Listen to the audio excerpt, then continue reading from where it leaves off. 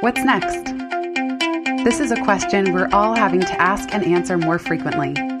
I'm Jenny Blake, your host of the Pivot Podcast and author of Pivot, The Only Move That Matters Is Your Next One. For show notes from this episode, visit pivotmethod.com/podcast. If change is the only constant, then let's get better at it. Here we go.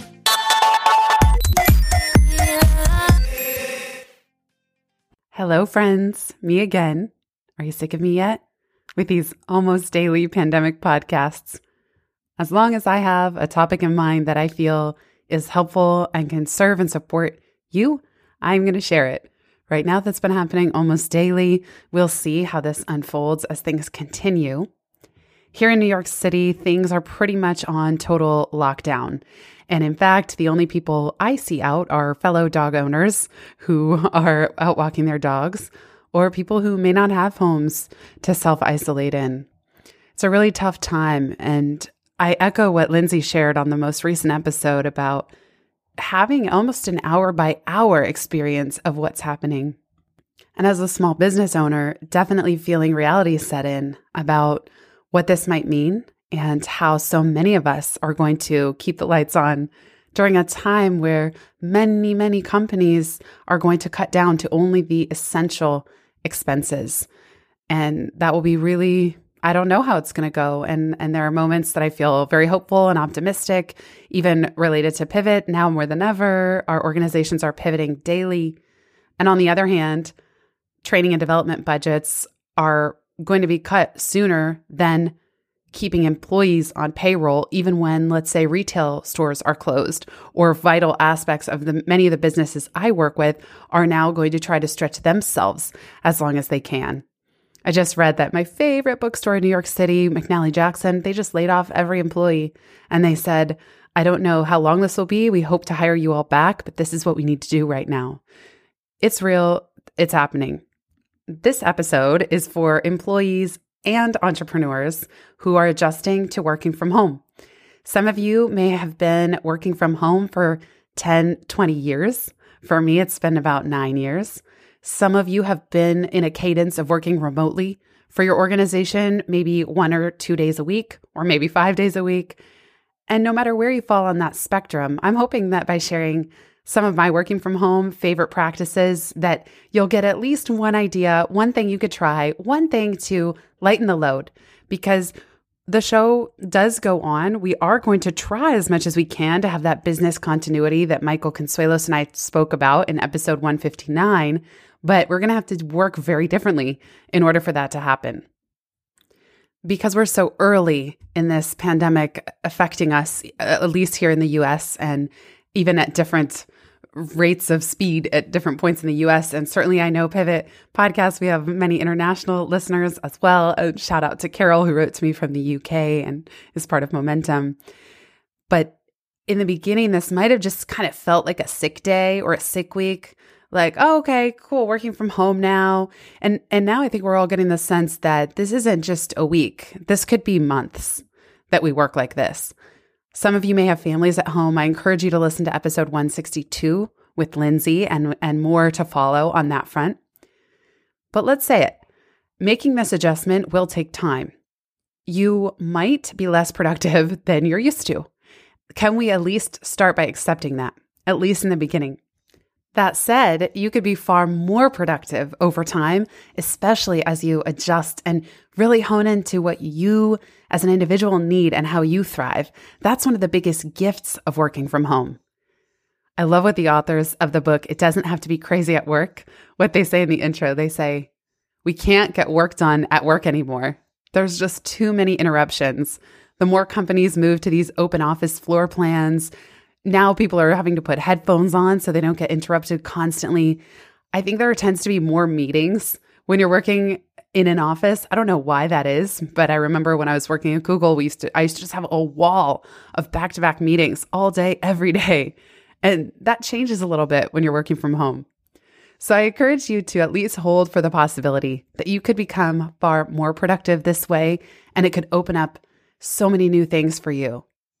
You might even be somebody who has been working from home for a while, but still in the paradigm of the industrial system, the factory system that so many of our corporations are based on, that, by the way, the Monday through Friday, 9 to 5, and even how we work has so much more to do with a somewhat outdated system that was created before we had all the technology and the tools and health and wellness insights that we have now.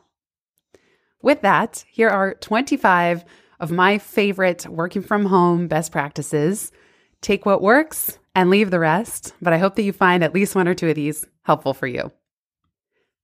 Number 1, ditch the story, I'm only productive at a coffee shop, or I'm only productive at work.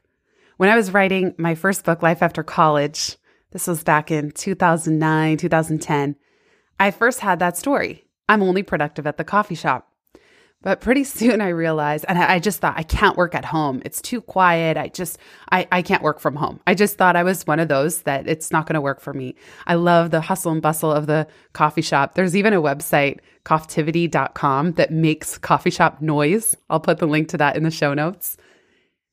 I realized that it was taking time to get dressed, get in my car, park, get out, buy something from the coffee shop, get signed onto their Wi-Fi. The Wi-Fi would be hit or miss, depending how many people were in there. Sometimes people around me would be easy to work and they're talking, but sometimes it would be quite distracting. The internet goes out. I get hungry. I go buy something else. Someone else needs the plug. The list goes on. I have to go to the bathroom. This bathroom's gross. Now I come home. And I just started to realize this is eating up a lot of time that at the time I didn't feel like I had, because I was trying to write the book on nights and weekends, mostly weekends, while working full time. So I just made the shift. I just stopped telling myself that story that I'm not productive at home.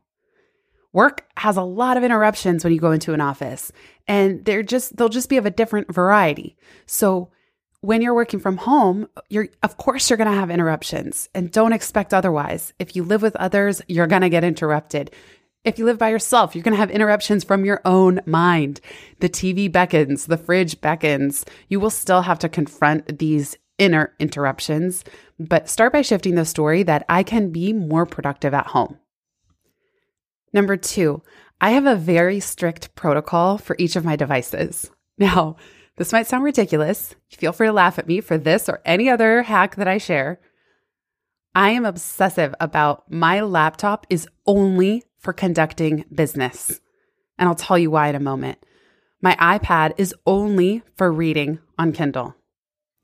And my mobile phone is only for browsing, light internet browsing, and listening to podcasts.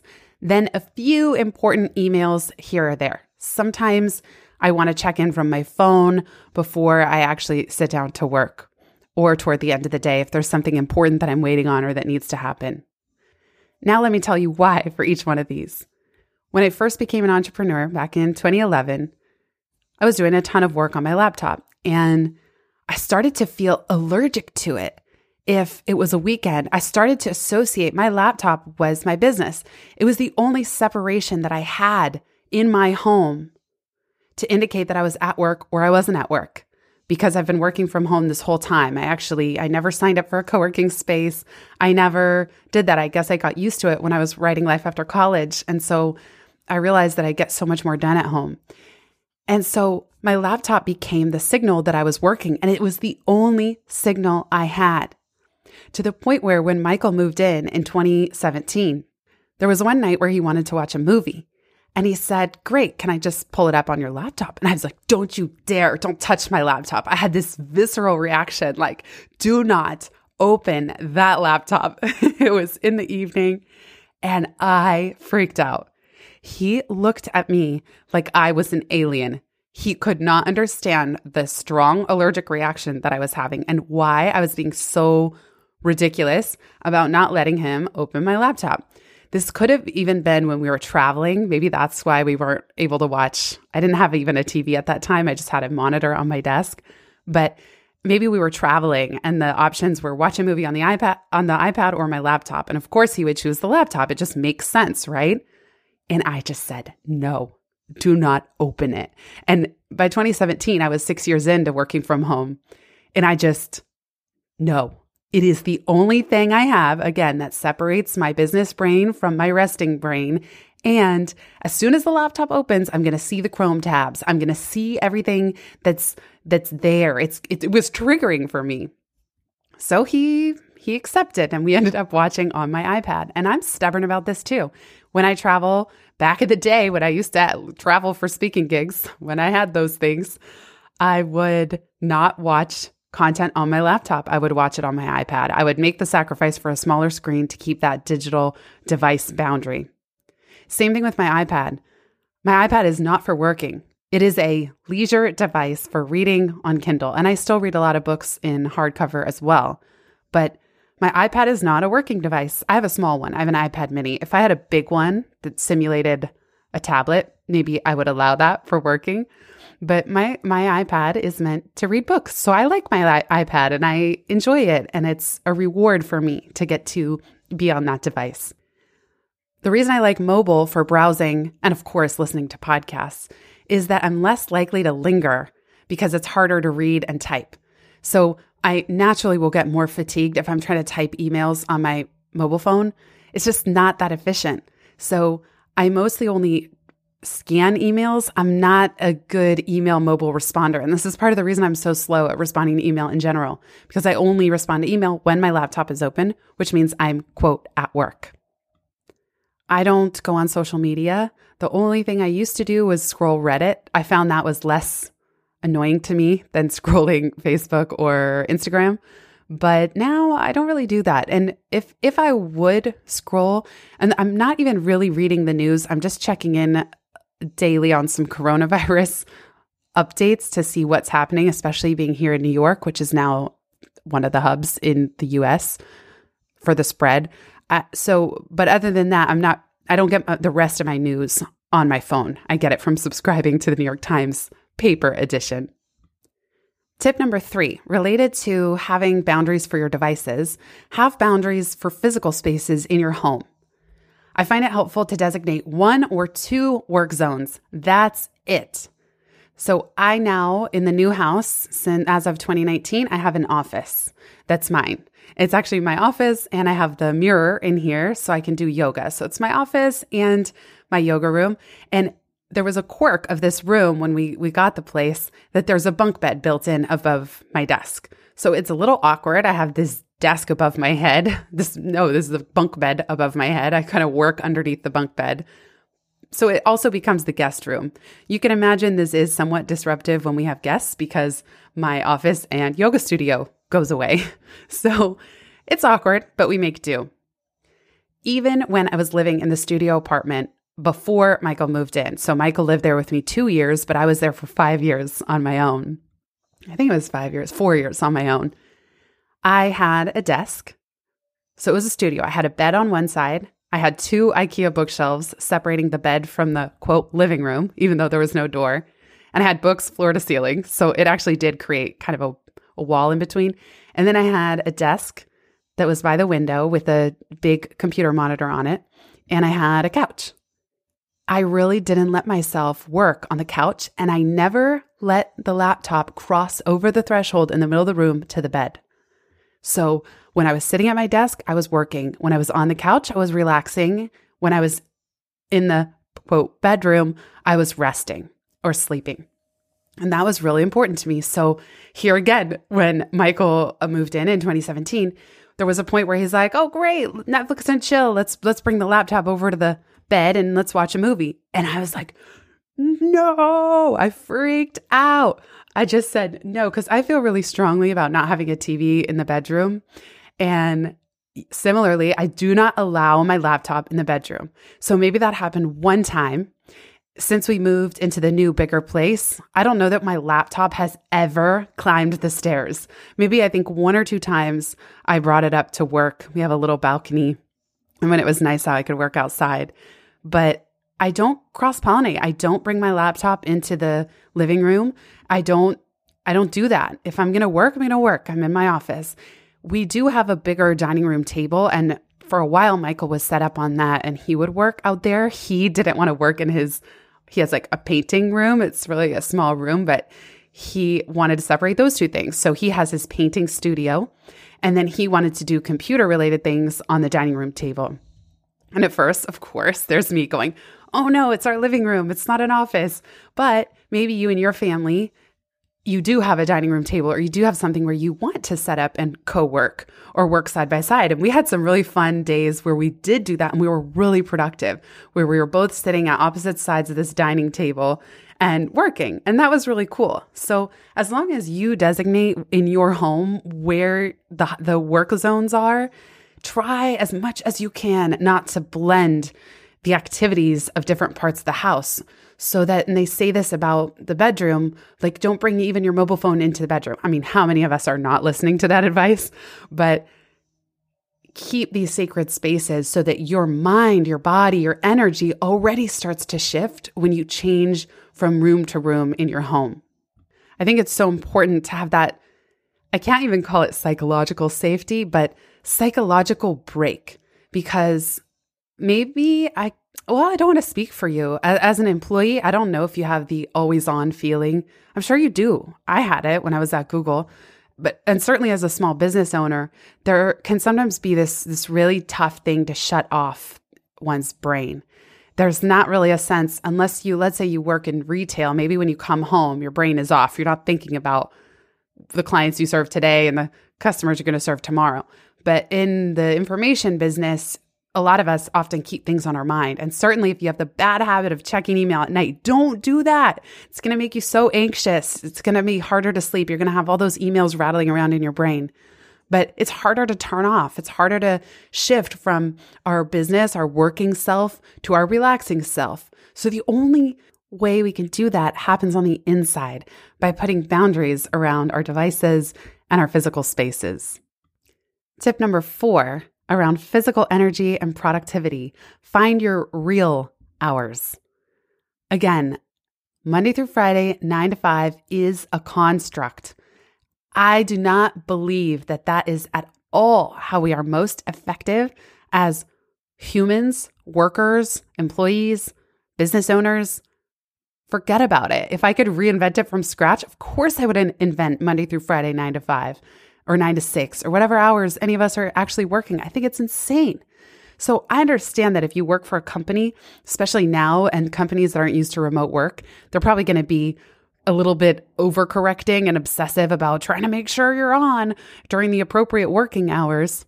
But if you can show that you are even more productive, I do believe that even if your company has more strict guidelines around that, you can still find your real hours. And you have more of a chance to do this working from home than you do when you go into an office. So optimize around your best energy windows. When you go through a day, what is your circadian rhythm over the course of a day? When do you have your best energy? And when are you the least energetic? I love shout out to Brittany said to me once. She said, by 3 p.m., I don't even know my own name. And I can so relate to that. My brain is a complete fog from about 3 to 5, but I'm really on in the morning, and we'll get to morning routines in a moment. But I work really well on strategic creative projects. I'm recording this in the morning. And then around midday, I can take meetings and do email stuff because it's not my best window. So I am not giving my best window away to reactive work. You might need more ramp up time in the morning. You might want to work out in the morning. You might not want to eat breakfast in the morning. I don't eat breakfast and I feel much more focused. I would much rather sit at my desk and work an insanely focused 5 or 6 hours where I don't even get up. I don't break. I don't have lunch. And I'm so focused because at least in terms of fasting, the blood in my brain is not going to my stomach. So I have so much more mental clarity and alertness, but that's me. I prefer 6 hours of incredible focus to 8 or 9 hours of dilly-dallying, procrastinating, scrolling, and trying to just stretch to make it through the day. So if you listen to Free Up Founder Time, it's my free mini course, you'll hear that I talk about time batching and schedule blocking. And I'll put all these links in the show notes, but if you want the link to that, it's pivotmethod.com/FFT. When I say time, or rather content batching, think about the nature of the work that you have to do this week and try to batch all similar tasks together. So content batching. Right now I'm recording almost daily in the moment pandemic response related topics, but it would work really well in normal times that I might record all Pivot podcasts in 1 week of the month or the quarter, and then I'd release them. Then we could content batch or that type of work could be batched at the next point in the podcast production chain of audio editing. And then the next batch could be go together in terms of setting up show notes. And that way, every single person at every point in that chain is more efficient because you're not context switching. You get to stay on that one mode, that one topic, and that one type of work. If you're a coach, you might want to do all your coaching calls on 1 or 2 days of the week. Then you have an admin day, one of the other days, and then you have a deep work day for one of the other day. So that is content batching, where you put similar things together and give yourself that momentum of similar activities, getting into the groove and getting it all done at once, because it makes you so much more efficient than stopping and starting and trying to context switch all day. When you have a reactive schedule and you're just reacting to what others have requested from you, it can be really challenging to feel like you're getting anything done. You wake up and you're responding to email, and then you're responding at meetings, and you're responding to the action items that came from those meetings. And then you try to work on your deep work, but you only have an hour now. And then it's time to go do something else. So the time can feel like it dissolves really quickly that way. Schedule blocking is very similar.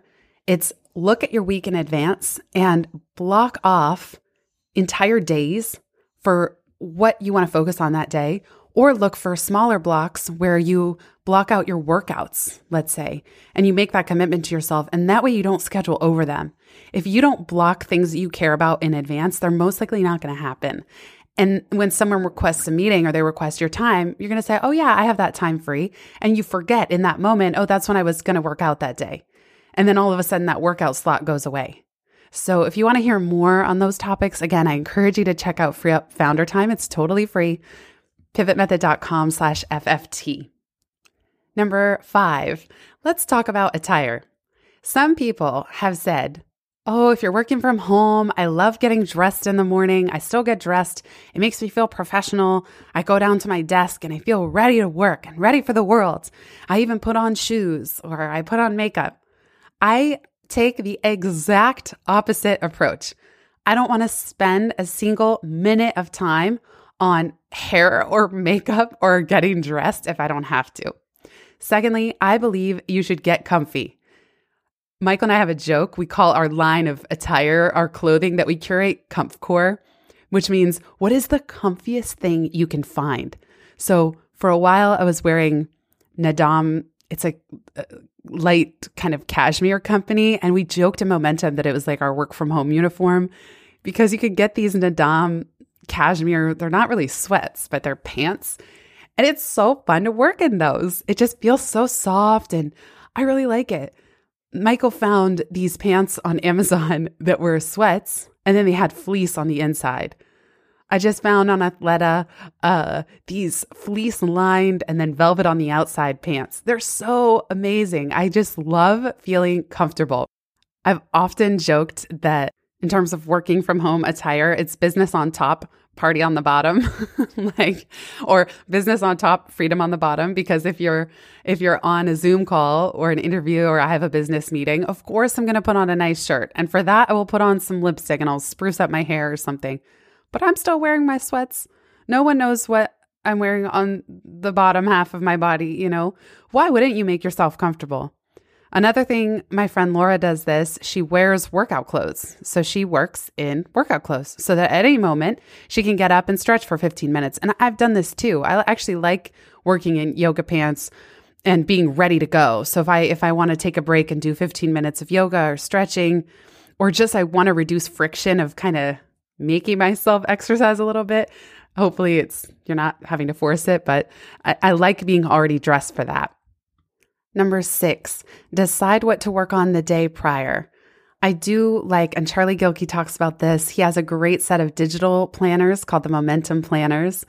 And in his book, Start Finishing, I'll link to the podcast episode we did in the show notes. He talks about getting clear at the end of a day on what your next projects are for the following day. And the Momentum Planners help you do this on a daily, weekly, monthly, quarterly, annual cadence. It's really cool. I love his system. I love how intentional he is about his time.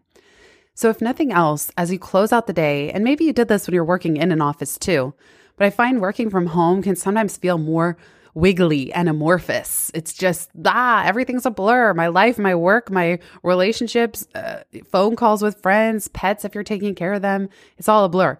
So reduce your decision fatigue of every day having to figure out not just how you're going to find the motivation to work from home, but what you're going to work on. So I always like to know, what are my top 3 priorities? If I only got 3 things done tomorrow, what would they be? And I pick those out in my head the day before. And that helps me reduce anxiety as well, and reduce anxiety in the morning when I wake up that, oh my gosh, I have so much to do today. All right, but these are the most important things that are truly urgent that must get done today. Now let's talk about accountability and coworkers or colleagues. So number 7, sprint with friends. My friend Alyssa and I have been doing this for almost 10 years, where when we're having a tough week, we don't ever really live in the same place. We set up email sprints, and this could be daily or weekly or even monthly, and we go back and forth on the same thread. And we ask each other, we say, what do you want to get done today? Or what are you going to get done this week? And then we both update that thread with our accountability updates. What have we gotten done? What are our challenges? We don't even put the pressure on each other to respond, but we know that the other one's kind of there and listening. So we find that really helpful. Number 8, on a related note, you can still set up side-by-side virtual co-working. I just did this pilot with my team the other day. We did a 2-hour virtual sprint on Zoom, and we connected at the beginning. We said what was important, what we wanted to work on for this sprint, what we wanted to get out of it. And then we all went on mute and turned off video and just worked side by side. And we had a half point and midpoint check-in. And then we also had a check-in at the end. So I'm going to put 2 resources related to what I just shared. Alyssa and I came up with some work bestie, business bestie best practices. We have a doc for that, of course, because that's what we do. She's been a previous Pivot Podcast guest as well. We talked about all of our systems. So I'm going to link to the podcast in the show notes. I'm going to put the business bestie in the show notes.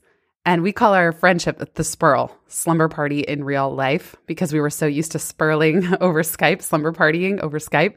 And then it turned into a really great business accountability relationship as well, in addition to the personal side. I'm also going to put in the notes a template that my team and I created for how to run a 2-day sprint with your team. And then you could certainly shift that to a virtual sprint. There's no reason not to. Some people like virtual co-working where you see everybody on video. I find that awkward. I don't want to be on video. I don't want you looking at the side of my face or the top of my head. I just prefer to have video off, but then have, some would call it a Pomodoro sprint. You can even buy a Pomodoro timer and just indicate what your goals are for each mini leg of the sprint. One thing that Stephanie and I did over the summer, we also had a decision sprint. So we actually set aside a day and we didn't even get work done. I thought, what can we get done? What can we walk away with? We ended up just making decisions together. All day, we teed up all the decisions we had to make. It was actually, at that time, it was about Momo 3.0, this new version that we launched. And it was really productive. Tip number 9 shifts us to some tech now. I highly recommend a dual monitor. For those of you who worked in an organization, worked past tense, oh no. I mean, went into work every day back when things were normal. You might have already had a big monitor at work. And at home, you might not have that. You might not be used to it. You can get some that are more expensive and you can get some that are not, that are pretty inexpensive. But I find it very, very helpful to have a large screen sitting next to my laptop. I find it helpful to have both. So my laptop is on a stand. Just get yourself set up. What tech do you need? If you had an ergonomics expert come to your home, are you set up to be comfortable and have the tech tools that you need? I like to sit on a bouncy ball, so it only gets awkward when I'm on a work meeting and I'm kind of jiggling a little bit. If it's a professional call, I'm sure they notice me. I'm sitting on something that's not totally stable, but I love working on a yoga ball. It's not a yoga ball / chair. It's just a full on purple. I think I paid $10 for it on Amazon yoga ball. And I don't know. It just feels good. Maybe it works my core. I think I talked about the benefits of it There's even a known strategy for reducing stress. It's just letting yourself bounce on the ball a couple times. So take some time to assess your workspace. Again, this is not just a sick day. We may be doing this for a month, 2 months, 3 months, could be more. We don't know. So you might as well look at your setup and figure out what you need to get your tech and your ergonomics working for you. Tip number 10. When I asked Michael what his tips were from someone working from home, he said, anchor your day. Make sure that you have a couple meetings set in stone, even if they're meetings with yourself or meetings to work out, but understand the brackets of your day. And this way it gives you something to build around. And again, it reduces decision fatigue of having to decide every single day what this new day is going to look like. Some of you may have more meetings than others and more time commitments already built into your day, especially if you have kids and you're taking care of their school schedule or their work from school, work from home school schedule. But do think about what are the anchors that you want to put in your day that are rewarding or recharging or orienting for you. Tip number 11, build your playlist. You actually can now put on headphones and listen to music. Get yourself pumped up or relaxed. I like listening to the Deep Focus playlist on Spotify. There's 2 of them now. That works for me. Some of you might want to listen to classical music or opera or Indie 100. Whatever gets you most inspired, focused, and in the zone. Now is the time. Or maybe right now you want some emotional comfort. There's got to be all kinds of people who are staying home building playlists. I listen mostly on Spotify, but figure out how you can create some delight in your day. Number 12, clean your workspace and clean your house. I know. So many people read Marie Kondo, The Life-Changing Magic of Tidying Up. There's even a show on Netflix, I forget what it's called, Tidying or who knows what, about reducing clutter. But sometimes my office tends to pile up in particular. Papers pile up, books pile up, just stuff I have to file. Get little filing boxes if you don't already have them, and just clean your workspace.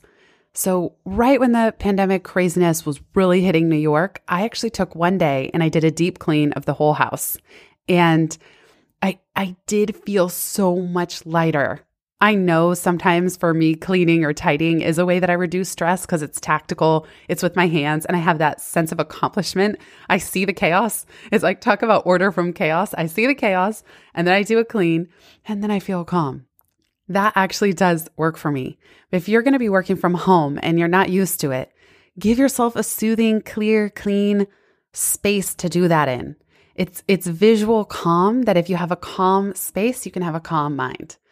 I'm already hearing those of you who love a chaotic space and you work creatively in a chaotic space, fine. If you love it, keep it as is. Especially, I'm married to an artist. I know sometimes artists love the chaos of the studio and that creates the inspiration and the visual cue of like, cool, things are happening in here. Ideas are colliding. Whatever works for you, get your space the way that works for you. That's not just a concession. That's not just, oh, this is short term. When will this be over? Now let's talk about good old morning routines. So number 13, you essentially, if you are used to commuting, your commute has gone away. And for all the complaints that people have about commuting, what it does offer is those brackets to the day. And some of you may have rituals that you really appreciate about your commute. The time to listen to audiobooks or podcasts or make phone calls.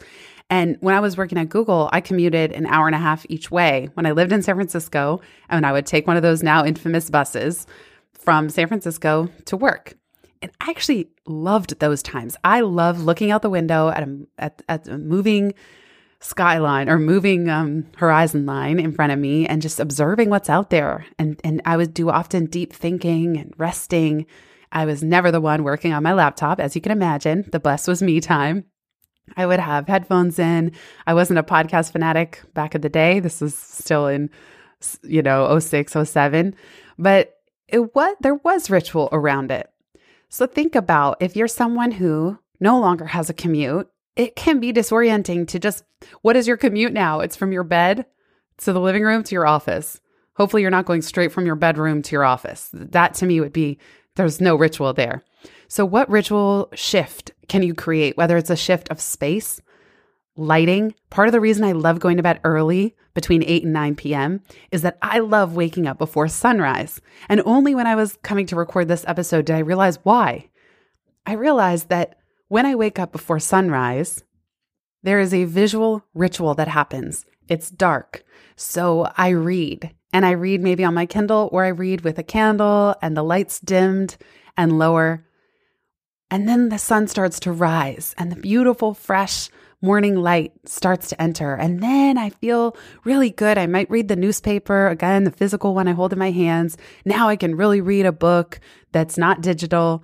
I just get that next phase of the light. And then when the light is too bright to even be outside, or I feel complete in terms of my reading and my tea, coffee or tea, then I go into work. And I feel that I have had a commute from my bed to my living room to my office where I woke up, I had some morning rituals and routines, I had a shift of space, a shift of light, and then I go in to work. For you, think about if you had a commute, what was important to you about the commute? Even with all the complaints, what did you get out of it? And how could you build in a new commute, even while working from home?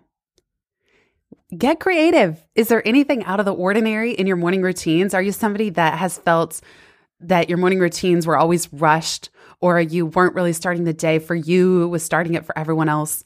What can you do now? Now you have an opportunity to rethink how you work your morning. And the biggest and most important question I believe about morning routines is what sparks joy. Back to Marie Kondo. What would be delightful? Don't think about what's going to make me the most productive when I sit down at my desk. No, what would be delightful? My friend Neil and I spoke in one of our podcasts together about what he calls the Saturday morning test. What do you do on Saturday mornings when you don't think you have to go into work? And how could you build that in to every morning? Why not? Why not? I genuinely believe that if we give ourselves moments of delight, moments of recharging like this every single day, you will be a better, more creative, more relaxed, more happy, more hopeful person. Number 14, evening wind down routines. Just as important as the morning is drawing boundaries within the day. So I don't check email. Once I leave my office and I leave my computer, I do not check email after about 4:35 p.m.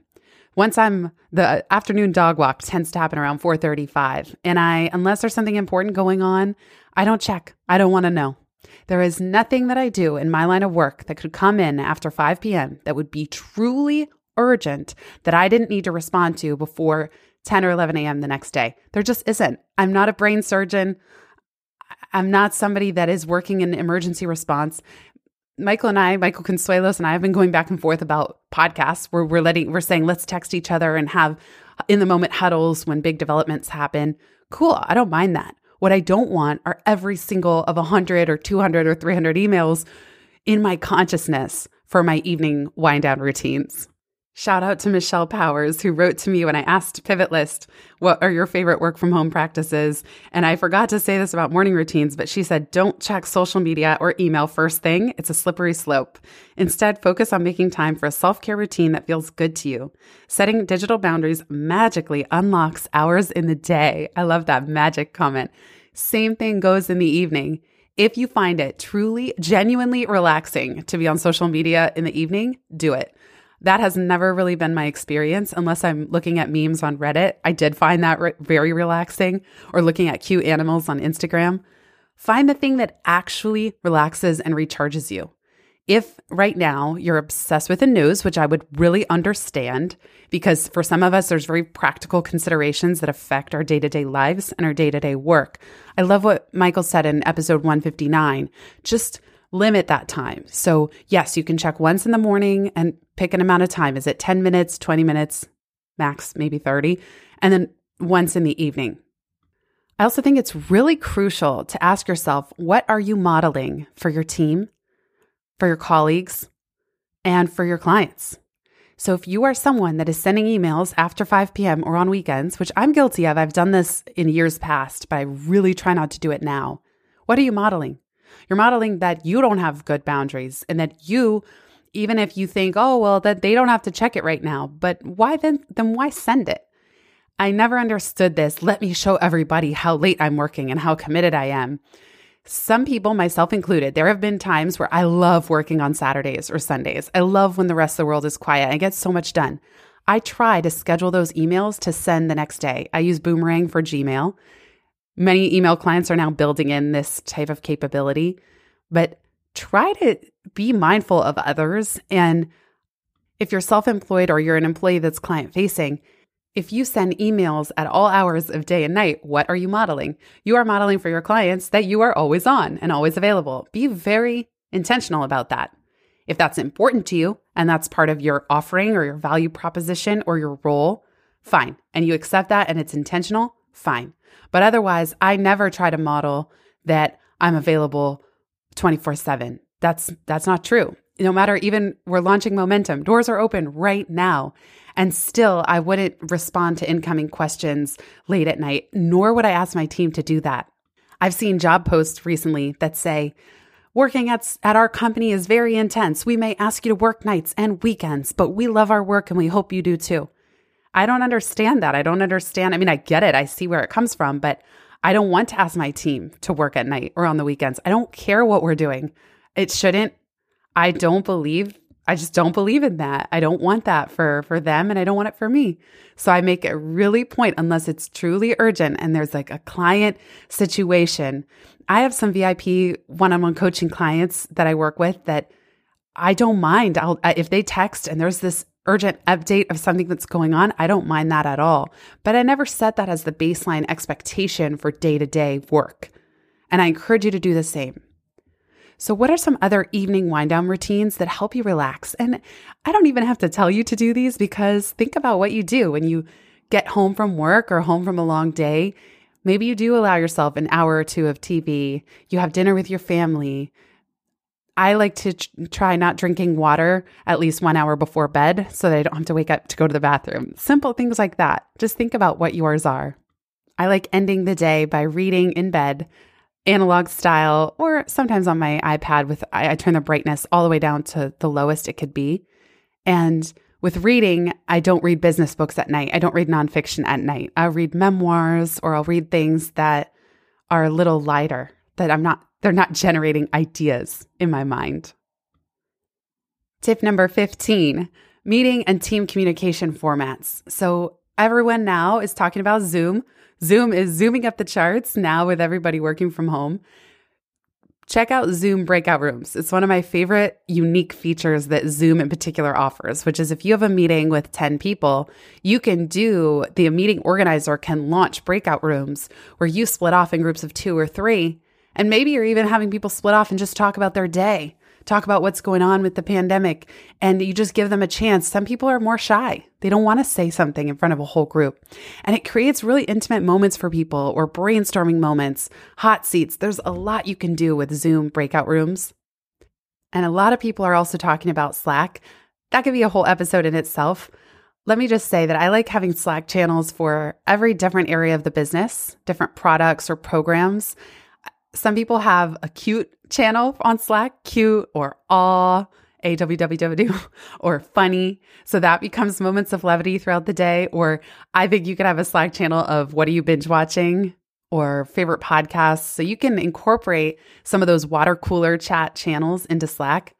And as I've described in previous podcasts, my team and I do not use Slack as a constant, always on part of our business. None of us would want that.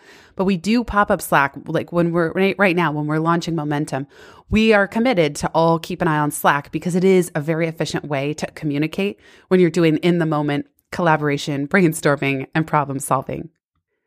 Number 16, going back to your physical cadence. Get outside, take naps when you need to. Why not? Who is going to know and who is going to miss you if you take a 20-minute nap? And that might completely recharge you so that you're 5 times more productive when you do wake up from that nap, or 5 times happier or less cranky. I don't take naps every day. There was a time when I was, particularly when I was working on my books, but now I have to get outside at least once or twice a day to walk the dog. And I'm so grateful. I was thinking about that without the dog, I might be afraid to go outside too much and I might not get that fresh air. And yet an hour of movement and fresh air is so energizing. So if you are working from home at the start of the day, plan when are you going to get outside today? Or if you feel yourself getting really antsy, get up, go outside, even if it's just 5 or 10 minutes. Number 17, if you live alone, figure out what you're going to do for dinner in the morning when you have the energy. And if you live with someone else or a family, figure out who is going to prep dinner or figure out dinner, maybe even what you're going to have. But do that in the morning when you have the energy. Too many times I get caught up in my work and then I put the laptop down. I'm starving. I haven't had breakfast or lunch because, again, I do like fasting. I feel better most of the day, most of the time. But there are times where I get up and I'm famished and now the dog needs to be walked. We don't know what's for dinner. There's nothing in the fridge. And it's just that decision fatigue by the end of the day is so much more challenging to deal with when you're just tired from all the day's events and conversations and work. So try to figure out dinner prep in the morning. And I know there are many families out there that are even more on top of it and they figure this out at the start of the week or on Sundays. Some of you might even want to batch cook, where you cook a whole bunch of vegetables on a Sunday, put them in glass Tupperware in the fridge, and have it ready as a go-to during the week. I used to do that. I talked about my mom's chili soup recipe in Pivot. And in fact, I'm going to look for that and put it in the notes, where you make one batch of soup and then you have it all week long. It's so yummy. Number 18, work out when you're most likely to do it. For me now, this has been mornings before I sit down to work, but it shifts. Sometimes I used to like to work out back in the day when I could walk to yoga. When I lived downtown, I would take a 45-minute walk to yoga, do class, 1 or 2 classes, and I would walk home. Those days, sadly, are long gone at the moment, but I now do most of my yoga from home anyway, even pre-pandemic. And I noticed that sometimes in the afternoon, my window of opportunity would slip past me. So now I work backward from whenever my first meeting of the day is. I try to look, if I'm going to do a 30-minute class, 45 minutes prior to my first call, I will work in a class. Sometimes I feel guilty. Oh, I should be emailing. Oh, it's after 9 a.m. Should I still be doing yoga right now? Maybe it's even 10 a.m. Get your workout in. You're going to be more sane, again, if you take care of yourself and try to drop. There's so many micro guilt moments throughout a day that could happen when you're working from home, because in a way, it's just you, yourself, and you, or me, myself, and I. And there's all these little moments of tiny shoulds throughout the day, or micro guilt, or you got to just get used to doing what you need to do and trusting that you're actually going to be happier and more productive. My friend Mike Michalowicz, he told a funny story of he wasn't working out. So now he makes himself pick up his tennis shoes and take them with him when he goes to the bathroom first thing in the morning after waking up. So he has to hold his tennis shoes in his hand, go to the bathroom, and then he is more likely to go for a run. Number 19, accept that FOMO for your family or your fridge is going to happen. No matter all these boundaries, rituals, routines, schedules that you set, you are going to have moments of FOMO for your family if you live with others, for your fridge, whether you live with others or you live alone, and maybe even for your friends. It is going to happen. Just accept this. Sometimes you're going to want to close the door and you're going to have FOMO. What are they doing out there? They're having fun. Or so when we first got Ryder, and even now, where is he? What's he doing? And I just want to go play with him. Or I hear Michael and him are like playing and having a lot of fun and I want to go out there. Sometimes I let myself do that. And other times I got to stay doing what I'm doing. And I just accept that I have FOMO right now. I'm just missing out a little bit on the fun that's happening outside the office door. You might have FOMO for calling your friends and you're working and you don't really want to be doing what you're working on. So you want to just pick up the phone and call someone, or someone calls you and you want to why don't I just pick up the phone and answer it? Or your fridge. You're like, what's out there? Oh, wouldn't it be so nice to just stop right now and go make something? I encourage you, if you're not used to following your body's signals, do that. Just do it. What would happen if you followed your own body's intelligence for a day, 2 days, a week, a month? Can you imagine? You have an opportunity now to do that, to actually listen to your authentic self and your authentic energy. I highly encourage you to do that. And if you know that it's not your authentic self and your authentic energy, it's just procrastination, snacking, then okay, just notice that you're going to have those urges and try to keep moving through them and give yourself time. It's like, okay, don't get up right now, right before you have to write this important email. But in 30 minutes, once you've gotten that one important email done, then you're allowed to get up and go make lunch. Number 20, speaking of family, I love the door hanger system that I developed. I shared this in Free Up Founder Time, and I shared it in the episode, one of the pandemic episodes with Michael Consuelos. I bought a set of foam door hangers, and I wrote on them different protocol. So red means do not enter, do not knock, that I'm recording a podcast or I'm on a very important call. Blue is for meetings. And I write on the front of the blue door hanger video, and I write on the back audio only, so that sometimes Michael would do really nice things. He'll bring me a cup of coffee or a bowl of grapes or something. And he should know if I'm on video, they're going to see him come in. And if I'm on audio, it's okay. He can kind of come in unannounced and no one will be the wiser. I have a purple door hanger that's for meditation and yoga, text only. Please don't knock, because if he knocks, I am going to come out of my practice, and I ideally don't want to do that. And he doesn't really know what I'm doing in here, so if he knocks, he doesn't know that he just interrupted, the most sacred meditation or shavasana. Or he doesn't know, I'm just working as normal. It's no big deal. The yellow door hanger says working, but feel free to knock/enter. And then there's a green door hanger that says, come on in. Like, I welcome any interruptions. I'm doing something that I welcome that. This has been so helpful. And Michael Consuelos, we've been doing these pandemic podcasts together, he even told me that his daughter took his advice and put her schedule on the door so that when he was knocking and interrupting her, she actually put her schedule for the day or the week on her door so he would know what times she'll be doing schoolwork, when she's talking with friends. And so she didn't use door hangers, but she did indicate to her family what she's doing and when you're allowed to knock or even inquire and come in and when you're not, which I think is just awesome.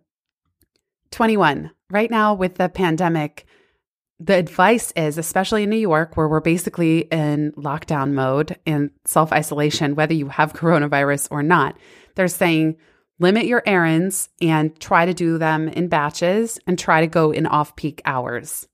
Even before all this madness was happening, I always limited my errands to midday during the week.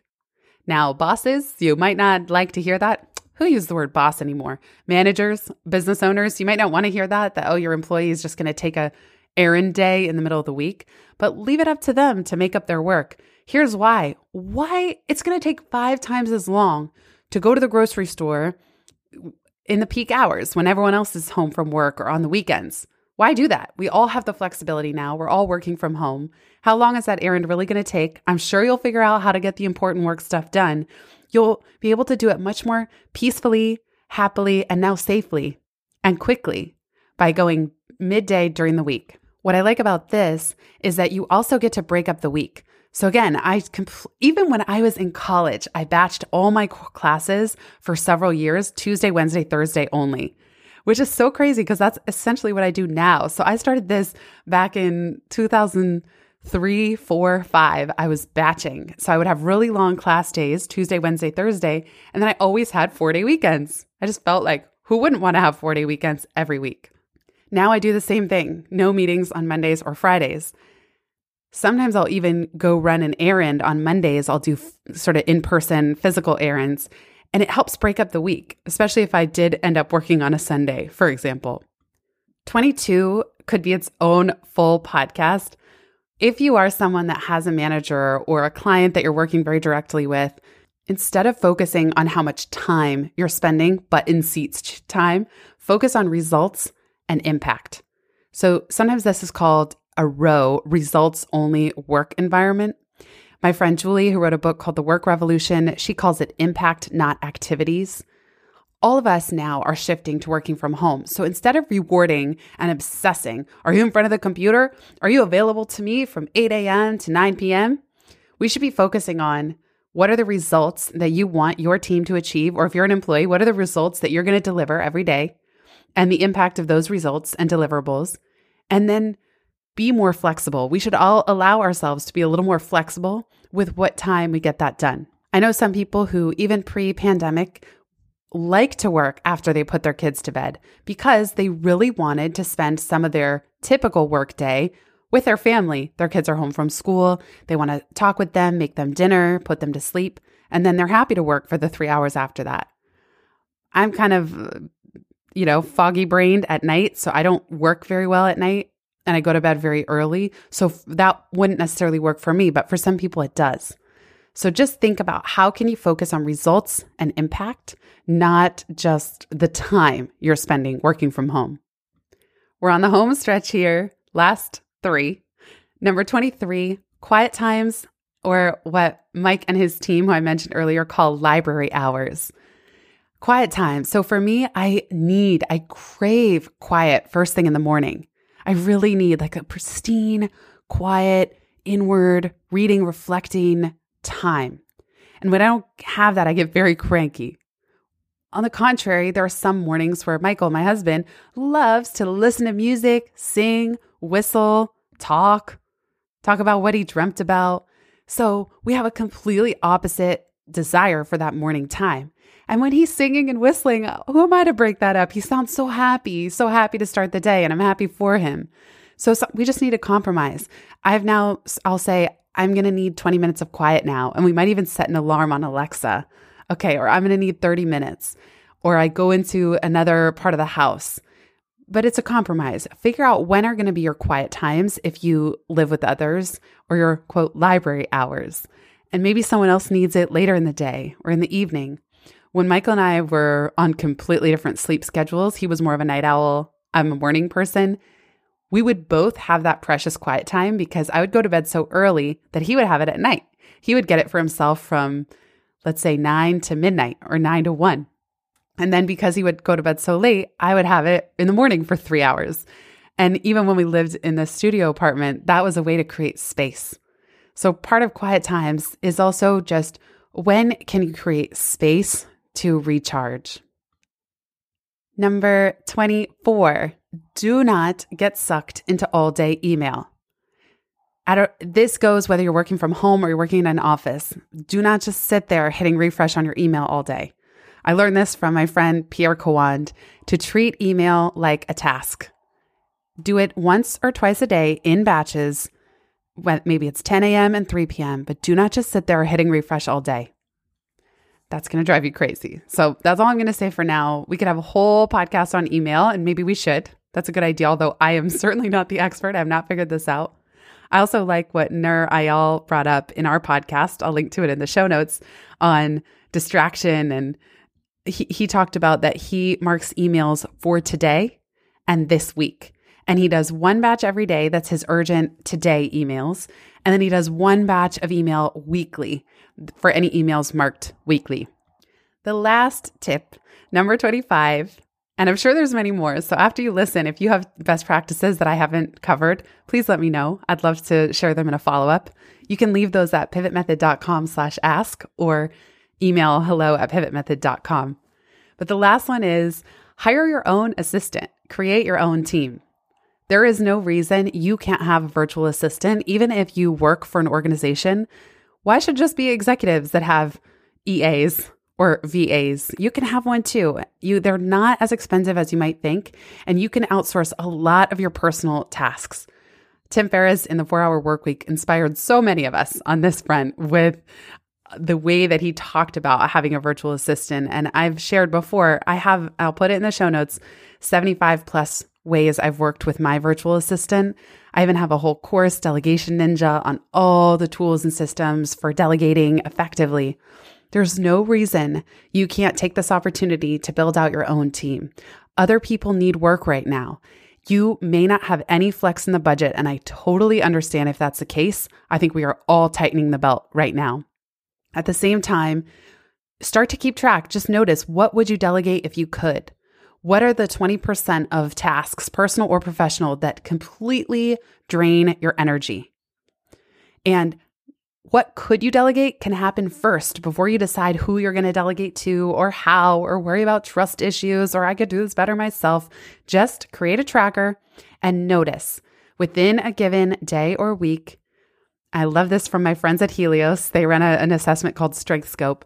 What energizes you and what drains you. The way I talked about this in Life After College was the hot or colder game that many of us played as kids. What work of yours feels hot, hot, hot? Like the game was that you would hide something around the house and your friend or sibling would go looking. And as they got closer, you'd say, hot, hot, hot, on fire. And then as they got farther, you'd say, cold, cold, freezing. So notice in the course of a day or a week, what of your work feels hot, hot, hot? And what is freezing or draining? And you just would love to delegate or get rid of it if you could. Even if you are not in a position to hire someone else or you work for an organization, these are good conversations to have. Build the awareness now while you have the space and the time at home and see how you can come back to work more recharged and more refreshed and more aware of what it is that you love and want to do more of, which of your strengths you can double down on, as I talk about in Pivot. And then what's that 20% that you might want to get creative about delegating or offloading? Or, by the way, bartering. For everything you hate, there may be somebody who loves it. So that takes us to the end of this list of 25 of my favorite work from home practices. I would love to hear yours. You can get all the links and resources in the show notes. I mentioned a lot of things, so I'm going to throw them all in the notes at pivotmethod.com/podcast. And again, if you want to submit a question or a request or feedback or an idea, please just leave me a voice note at pivotmethod.com/ask or send us an email, hello@pivotmethod.com. Thank you all so much for listening, and I'm wishing you well during this time. I hope you and your families and your friends are safe and sane, and we're all on this work from home Wild West together. Some of us, again, have been doing it longer than others, but we're all dealing with a heightened sense of uncertainty, anxiety, and even isolation during this time. And we're still trying to get work done. But if you're getting less done right now than you're used to, accept that. It's okay. We're all adapting to so much change every single day, and we will figure this out. You will build these muscles, and you are going to find your own systems and rituals and routines that work for you. Sending you tons of love. Thank you so much for listening. Bye, everybody.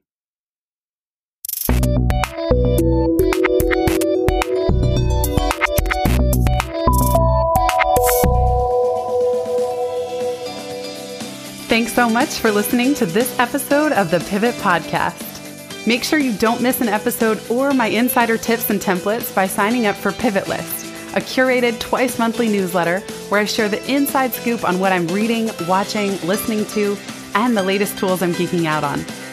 Sign up at pivotmethod.com/pivotlist. Get show notes from this episode at pivotmethod.com/podcast and connect with me on Twitter at Jenny_Blake. Remember, build first, then your courage will follow. Hasn't it always?